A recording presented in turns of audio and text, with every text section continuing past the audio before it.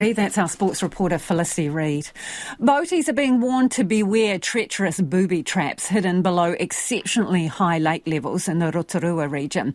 A number of lakes in the area have water at levels that haven't been seen since the 1970s, and in some cases that means whole boat ramps and picnic tables are submerged.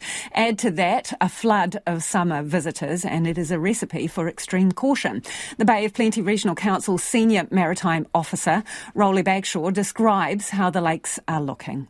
Well, we've had a lot of rain, obviously, the last 12, 15 months, and some of the lakes are very, very high, haven't had the ability to recover. You know, obviously having good outlets, they've stayed high. That is mostly Okataina, Rotorua and Rotorua have been the ones that have been slow to recover, and we were expecting them to be high over the summer period. How high is high, Rolly? Well, we're probably, 3 to 4 metres up in the case of Lake Rotorua. So that obviously means that a lot of structure that people would ordinarily be used to seeing, such as barbecues, playgrounds, jetty structures and boat ramps, are currently underwater. So completely swamped? Completely underwater, yeah, in those cases. Other lakes, such as Tikitapu Blue Lake, are significantly high, so beaches that people may have been enjoying last summer are underwater, so there'll be grassy verges and not so much beach. And are you seeing them recede just very slowly or not at all? Very slowly, yeah. It's anticipated that it's going to take some time, possibly longer than summer, till we get anything close back to normal levels. Okay, so what risks does that create when you can't see the boat ramp, the toilet block, the barbecue or the picnic table?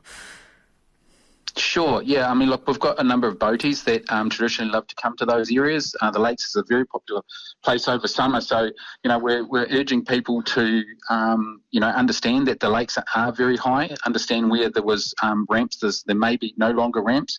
The Lakes Council, along with Regional Council, are putting out a number of maps in those areas, signalling where some of those potential navigation hazards may be. It's really educating the public and understanding that it is a different environment this summer than maybe what they've been previously used to. So are you marking some of those potential booby traps with buoys? Absolutely, yeah, where we can. We've been trying to mark them, but some of them are well and truly underwater. So where they are underwater that far, they don't actually represent a problem. But we've got associated problems such as, we've had some lake erosion, which has dropped trees and so forth in, and maybe some of the wood structure that was on the bottom, stuck to the bottom, some of that's releasing. So we can see debris in the middle of the lake at any given time. So one of the safety messages actually cautioning boaties and skippers particularly, because they're the ones responsible, is to keep a lookout, keep a really good lookout. Have you lowered the speed limit at all?